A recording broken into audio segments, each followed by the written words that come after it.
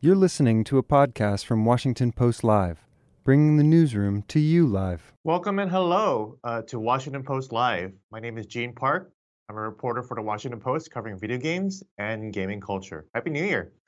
Thanks so much for joining us. And I have the real pleasure to be joined today by none other than Mr. Neil Druckmann, co-president of the studio, the Sony PlayStation studio, Naughty Dog. He started as an intern there. Not really the kind of story that you don't really hear these days anymore. Kind of like started from the bottom and going up there. And he's also the creator and writer of the video game The Last of Us, which debuted in PlayStation 3 in 2013, and is now being adapted as an HBO premiere series debuting this Sunday. Mr. Neil Druckmann, welcome. Nice to finally meet you. Gene, looking good. We've been talking about doing this conversation for a while. I'm glad we finally get to do it. Yeah, man, this was your idea. Don't forget that. So, how are you doing? Well, you caught me on an interesting day at an interesting time in that today after this interview, I'm driving across town to do a premiere with Naughty Dog, or the Hall of Naughty Dog gets to see the first episode for the first time. And then afterwards, I have the HBO premiere, kind of like a Hollywood red carpet event that I have no idea what to expect from that. So, Awesome. and then at midnight, we have reviews drop for the show. So kind of, you got me at my most anxious nervous. So we'll see how this goes. Sounds good. Well, we have a lot to cover, so let's just jump right in and get you out of here. Let's talk about Last of Us in a broader sense. For those unfamiliar, it's a story about a man named Joel from Texas who suffers unimaginable deep loss at the start of a global pandemic. And we follow his story 20 years later. He's grieving. He's a shriveled up man, and he's a black market smuggler. And his latest assignment is smuggling a 14-year-old girl across the United States in the hopes of hopefully ending the pandemic. In the past, you described the games as being about unconditional love and about how those emotions can drive people to do wild things. And many others consider your last game, Last of Us Part 2, as simply a game about how revenge is bad and it doesn't do anything. And to be fair, you have also described Last of Us Part 2 as a game about being revenged. You know, it's been 2 years since The Last of Us Part 2 came out and 10 years since The Last of Us Part 1 came out. In hindsight, how would you describe the themes of the story so far? Yeah, when you say it like that, I just feel old. No, it's just been kind of a wild ride. And, you say certain things when you market a game versus what it might actually be about. But I remember the moment we first started talking about The Last of Us at Naughty Dog, my earliest conversation with Bruce Straley, my directing partner, we're talking about creating an experience of the unconditional love a parents feel for their child. And that love is so primal, biological, that it can make you do really wonderful things. It can make you feel the most intense happiness you've ever felt in your life. Like sometimes people ask me, "Oh, what is it like to have a kid? Do you feel anything new?" And I'm like, "No, it's the same feelings but it's much more intense version of those." So it's a kind of joy you've never known before, but it's a kind of fear you've never known before either, and a kind of pain. And a parent's greatest fear is losing their child. And then, as I get older, as my family gets older, and my parents get older, there's this other fear of losing these people that have raised you, that have connected with you. And so much of The Last of Us Part 2 was about that, kind of the opposite side of that love connection. And, when you look at the world we live in, and some of the greatest things and some of the most horrible things have often come from that feeling of love. And to me, The Last of Us has always been an exploration of that. And our approach with the show was the same thing. That is at the core of it. Everything is growing out of that. Everything is a conversation about that. So I think we've been pretty successful from my standpoint. I really enjoy the kind of back and forth conversations that happen around our games, even when sometimes they could get quite toxic. I still get a lot out of it, of just seeing what people take away from it, how they interpreted it, and I'm really proud of what we did at Naughty Dog, and now what we've done with HBO. That's pretty much been inspired by the work Naughty Dog has done. Yeah, we'll definitely talk about all that stuff later. But you talk about the world we live in. The Last of Us is very obviously about a post-pandemic world. and this was back in 2013. And some critics of this game and the story say that it was unusually dark and very cynical. It's a very dim view of the human spirit and its capacity to care for others. But I know for myself in the last 2 years, in the now and still very real pandemic world, I think reality has only reinforced some of those aspects of the game where uh, the, there are so many competing interests, and it's in a survival setting. How would they clash? But I want to hear from you. How has the last 2 years changed your perspective, if at all, of that original vision? And how did this, did any of this inform how you approach some of the new changes in the show? Because there are a few changes that you've talked about in the show, and people will see that. I want to know if any of the past 2 years, the experience has kind of informed, kind of made you rethink the game, and also has any of that appeared in the show as well? Yeah, I don't know if it's a rethink. Obviously, it's the pandemic has been a wild experience. I've lost a relative to COVID-19, so it's been So sorry to hear quite that. intense. Thank you. But I think it's more just reaffirmed what I've always felt, that we're capable of wonderful things and really horrible things. And when you see people fighting about masks or vaccines, and it's disheartening. And then when you see people come together and really help one another, um, that's the thing we're all striving for, or at least some of us.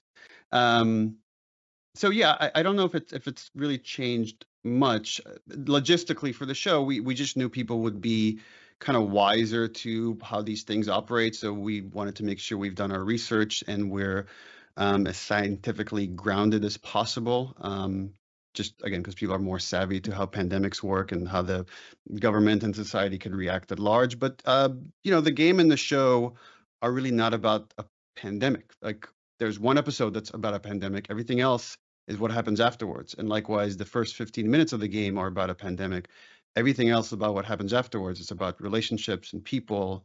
That to me is the meat of what The Last of Us is. The other stuff is dressing to get to that meat, to get to those relationships. That is the core of what we were building. Mhm. What is your view on humanity? What is do you have an optimistic view or a pessimistic view, or is somewhere in between? It's somewhere in between. Maybe I've gone one could say more cynical, but maybe a bit more grounded over the years.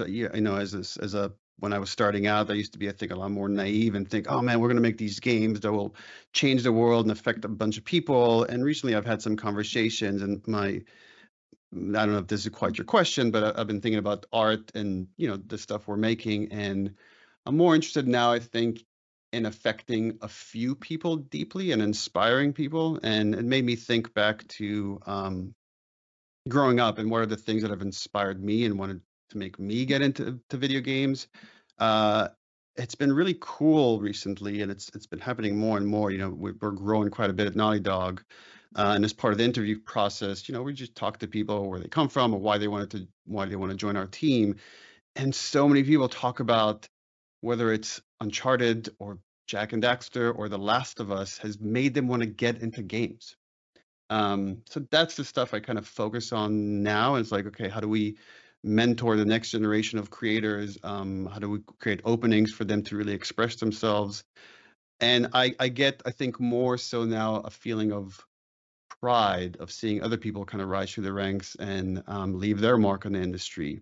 And that's the kind of cycle that I think about a lot. I don't tend to think about humanity as a whole that much. I try not to watch the news as much as I used to anymore. It just kind of can bring you down. So I try to stay informed, but then focus on family, focus on my work, and just people close to me. Yeah. That was a weird rambling answer. I don't know if I quite answered your question there. No, that's okay. We have a question from the audience. Thank you to Matt St. John from Louisiana, who asked, how has your time in the gaming industry impacted the choices you make as a writer when it comes to big ideas and stories? What do you choose to focus on first when creating a story? It's funny. I have these conversations a lot with Craig these days about our process, which tends to be quite similar. I like some clear thematic idea, some simple concept that everything could be strung on, hung on, whatever term you want to use. Without knowing where we're heading, it's hard to make creative choices, especially when you look at something that's a massive collaboration, like a video game or a TV show. I hear there's all these conversations about auteurs. I'm not an auteur. Let's just put that. I'll make that very clear. This is what we do is extremely collaborative. Yeah.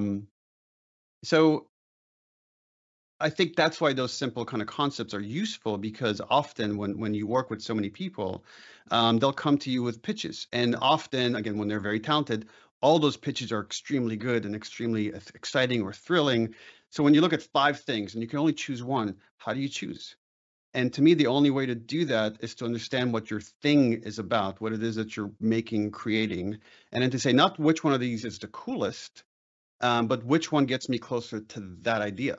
And then in having those conversations, that vision, it's very strong, but it doesn't come from a single person. Now, if I've had a conversation with people and like I have to say maybe 4 no's and 1 yes, even those no's are important, because now those people can walk away and be like, oh, I have a better understanding of the thing we're building. The next pitch is more likely to get in there. And I think that's a muscle that you just get trained over the years of like coming up with those concepts and really empowering people to tap into that vision and express themselves into it. And I think these days, that's some of like the greatest joys I get, is being surprised by the people I work with and what they bring to the table. And I think it helps make something greater than any one of us could have done on our own. Yeah, I'm glad you said that making video games is a very collaborative effort. So many different ideas and story ideas come from different animators. I will say, unless you're Lucas Pope and you do everything, that's the only auteur I know. But otherwise, it's a collaboration, and everybody's contributing in some way. Yeah. You definitely can't accuse your games of not having a perspective. My next question, you're co-president of a company, and your last game, The Last of Us Part 2, was created with the knowledge that it would be quite divisive and it may anger some of your audience, which it did. As a studio executive and creator, how do you balance managing and running a profit-driven media business with what appears to be your own very strong convictions to stick to artistic choices that challenge people's perceptions? Was there a fear of that doing what you did would dilute your audience, or was it clarifying? Yeah. Good question, and it's something that I wrestle with quite often.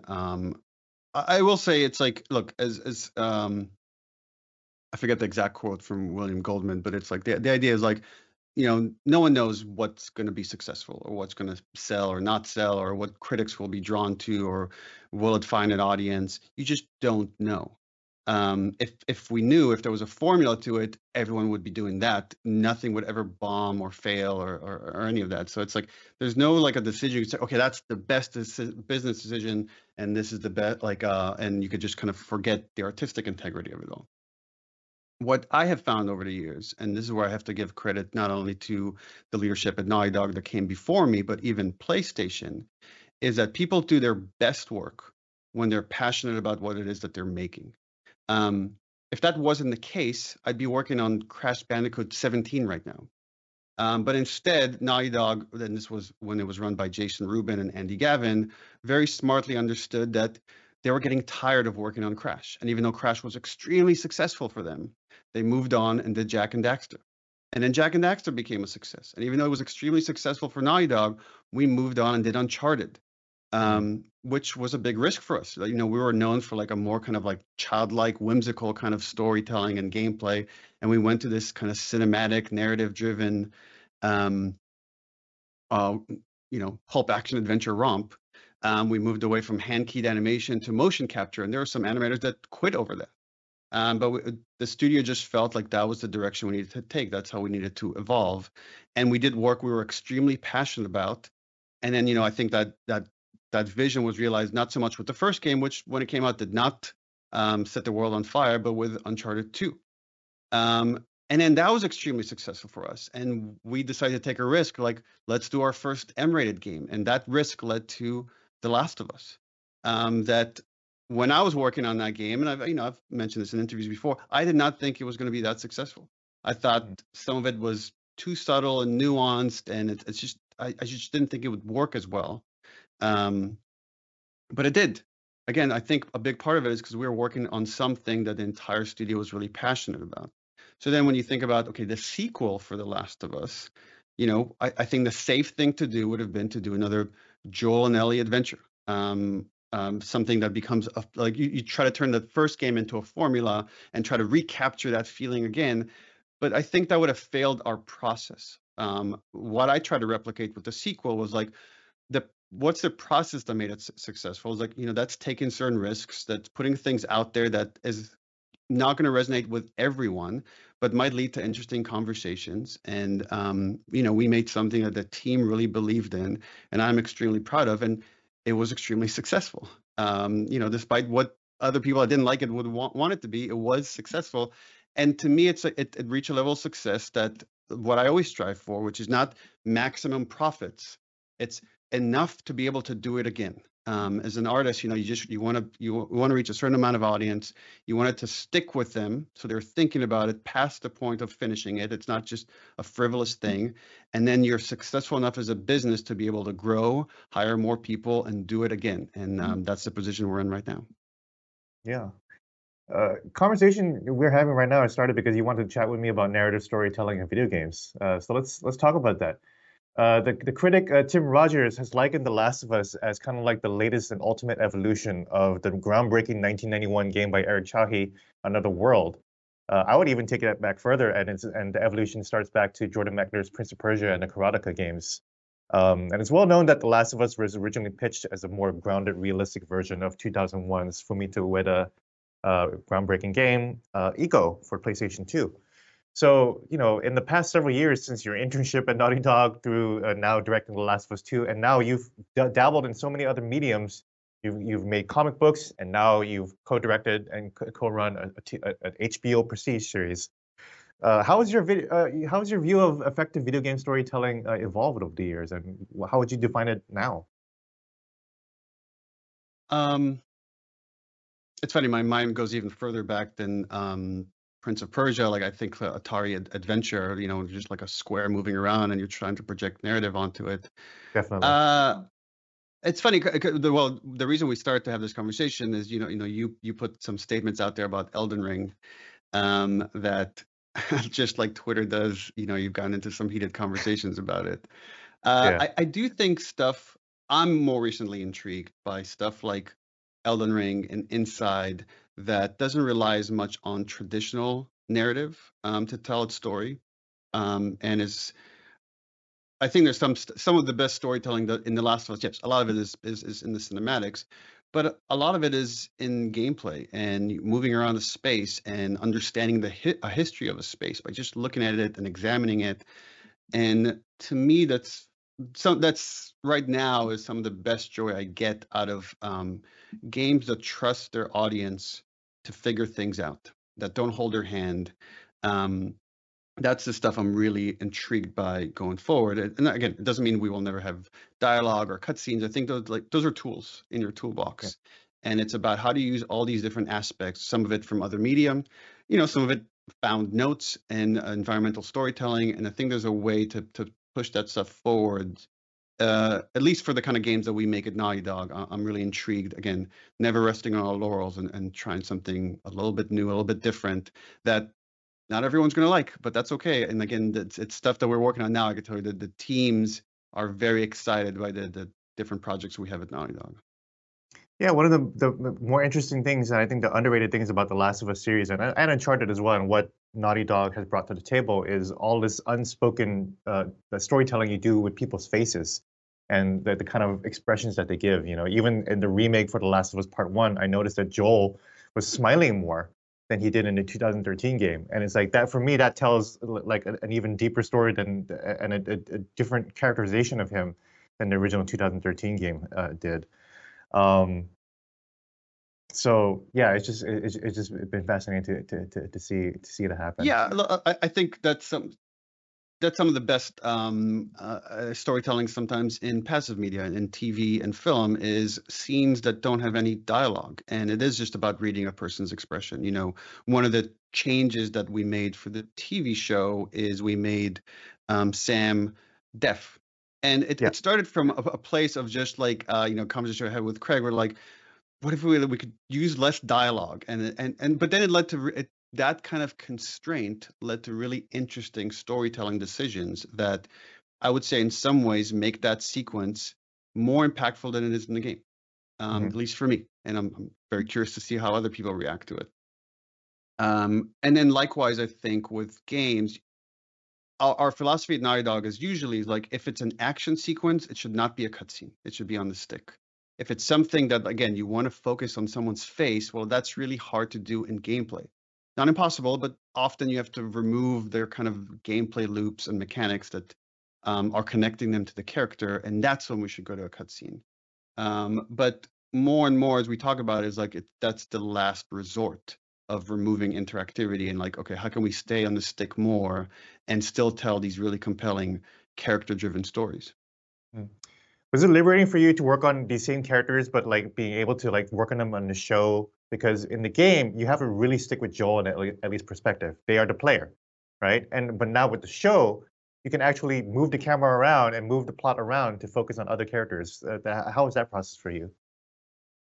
It's not liberating, but it was kind of thrilling from two perspectives. One is that, you know, I had a really strong co-writer with Craig Mazin, who's been thinking a lot about this game, and what we could show in it and how we can, again, leave Joel and Ellie's perspective. And those are thoughts I've had. You know, in trying to build the world, you often write and define more than what the player is going to experience, so they don't see the edges. Again, you want to define as much as further than what the player sees, so again, they don't feel like the world ends where their experience ends.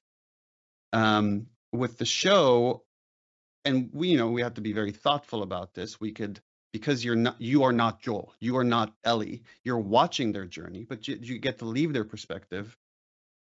By the way, I know you've seen the entire show, so I don't know how. I guess we're right before the embargo, so I don't know how much you could talk about it. Yeah, yeah. But we get to see these really kind of interesting perspectives that speak to that theme of love and Yeah. the wonderful things that can come of it and the horrible things that can come of it. Again, that is our goal with the story. And in a way, it can strengthen the journey that Joel and Ellie go to. So, for example, you know, when they crash their truck and they go against the quote unquote hunters, we get to humanize that what is an obstacle for them. But therefore, I think their conflict becomes that much greater because you realize they're fighting against people that are also trying to survive. They're also trying to find their way in this world. They're not just henchmen. You know, and that's a concept we try to explore much more in the second game than we did in the first. But I think that's been really fun, is to try to humanize everybody as much as possible, because again, ultimately we are all people. It's just there's some motivation, something is putting us at odds. And then that exploration of like, okay, how do we resolve this conflict? To me, often that's the juiciest part of the story. Playing through games, there's so many multimedia interwoven throughout the story. You know, a Pearl Jam song is central to the themes of The Last of Us Part 2. And of course, there's the Hank Williams Sr. song, speaking of the crashing into the truck, you know, Alone and Forsaken. And it was featured in the trailer. For me, I'm fascinated with people who are able to do kind of cross-media inspiration. Like, for example, Steve Jobs was heavily inspired by Bob Dylan and the Bob Dylan pathos and how it inspired him to create the company Apple. So, who are some of the artists that inspire you, and if at all, and do they at all translate into what you do as a video game creator?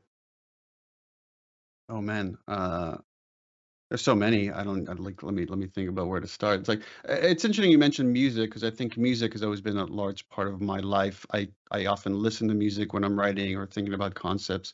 Mhm. As anybody that follows me on social media knows, I'm a huge Pearl Jam fan, and it's a band that, you know, I've admired since I was a teenager, and I like artists that are in some ways uncompromising, that they evolve. They don't just stick to the same. Again, they're not just chasing success by trying to duplicate previous success. They're evolving and changing over the years. If you listen to Pearl Jam music now, it's very, very different than the early 90s when they came out. But I find it equally compelling. Another person that comes to mind is Trent Reznor from Nine Inch Nails, of another that has evolved his music over the years and has ventured into other media. Now composes music for, has done games, but now does film and TV as well as doing. And then there's, I think, the kind of obvious ones from gaming with Fumito Ueda, another artist that to me feels uncompromising in his vision and has a through line for all the stuff that he's worked on. That is something I think about a lot. Recently, Ron Gilbert is another one who released a new Monkey Island, and it felt that it really was a continuation of a certain taste that he brought to that series. I could feel it playing it. You could feel kind of like that artist's hand in that game. Again, it's a collaboration, but there's a certain vision there, a certain like quality to it that felt very much of his taste. Those are some of the ones that come to mind. Yeah. Last question. What's the most exciting thing about video games today and creating a video game storytelling? Like, what excites you about the future, not just 2023 but beyond? It's funny, I get this question sometimes, like, oh, well, where do you think games are going to be in 5 years? I think what's exciting about games is that no one can answer that question. Yeah. As if you were to go like when I was starting out and try to guess where VR would be or where mobile games would be or free to play, I don't think anyone could have predicted those things.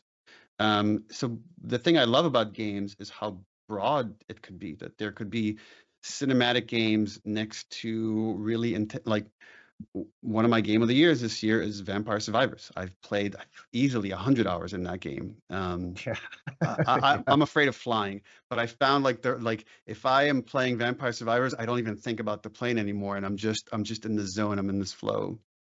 Dude, I'm afraid of flying too, and I actually played a ton of Vampire Survivors while I was in the hospital recently too, and it was like the most engrossing thing, you know? Yeah, it's just, I don't know what it is, but it occupies like almost my entire brain. And I'm just there. Another game, also one of my top games this year, obviously Elden Ring, massive fan of that. The Case of the Golden Idol. I don't know if you've played that, but it's a murder mystery puzzle game is the best way I can describe it. It's kind of like Obra Dinn by Lucas Pope. Sorry, Lucas, maybe a bit more approachable. But the way it uses puzzle mechanics to tell you the story and to get you invested in these characters, and then each level grows in complexity and complexity of puzzles, but also complexity of narrative, and the narrative becomes kind of larger, and there's a larger cast of characters, that by the time I got to the later levels, I was so invested in characters that on paper I should not be invested in any of this, and it just did it so brilliantly. It's hard not to get inspired by that. And again, I couldn't have predicted that that's the kind of game that would have grabbed me to such a degree and moved me emotionally to such a degree. And that's the thing that I love about games, is they're constantly surprising in where they're going, what they're doing. And I find that for me, at least, there's no way to predict where it's going or what it's going to be. But I'm intrigued by a lot of it and what's coming next. That's true. You know, like for me, I was thinking like I really need a deep, rich, like story narrative game, and then Vampire Survivors came along, and I was like, oh, it turns out this is exactly what I needed. But I'm very excited for what Naughty Dog has planned for this year. Again, the 2023 is the 10th anniversary of The Last of Us, and I'm like you, I'm very excited and anxious to see how people will react to the show. But we're just about out of time. We're about out of time right now, but Mr. Neil Druckmann, thank you so much for joining us here at the Washington Post. Congratulations on everything, and best of luck to you. Gene, it's been a pleasure. Let's do it again soon. Looking forward to it. Absolutely. Take care, Neil. Thanks for listening. For more information on our upcoming programs, go to WashingtonPostLive.com.